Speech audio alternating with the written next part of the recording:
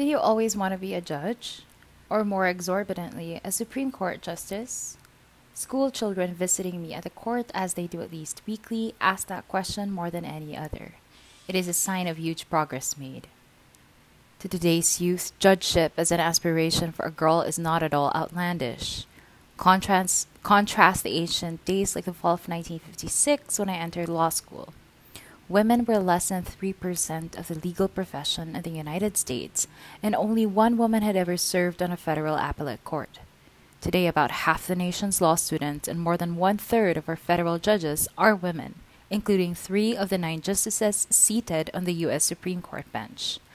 Women hold more than 30% of U.S. law school deanships and serve as general counsel to 24% of Fortune 500 companies.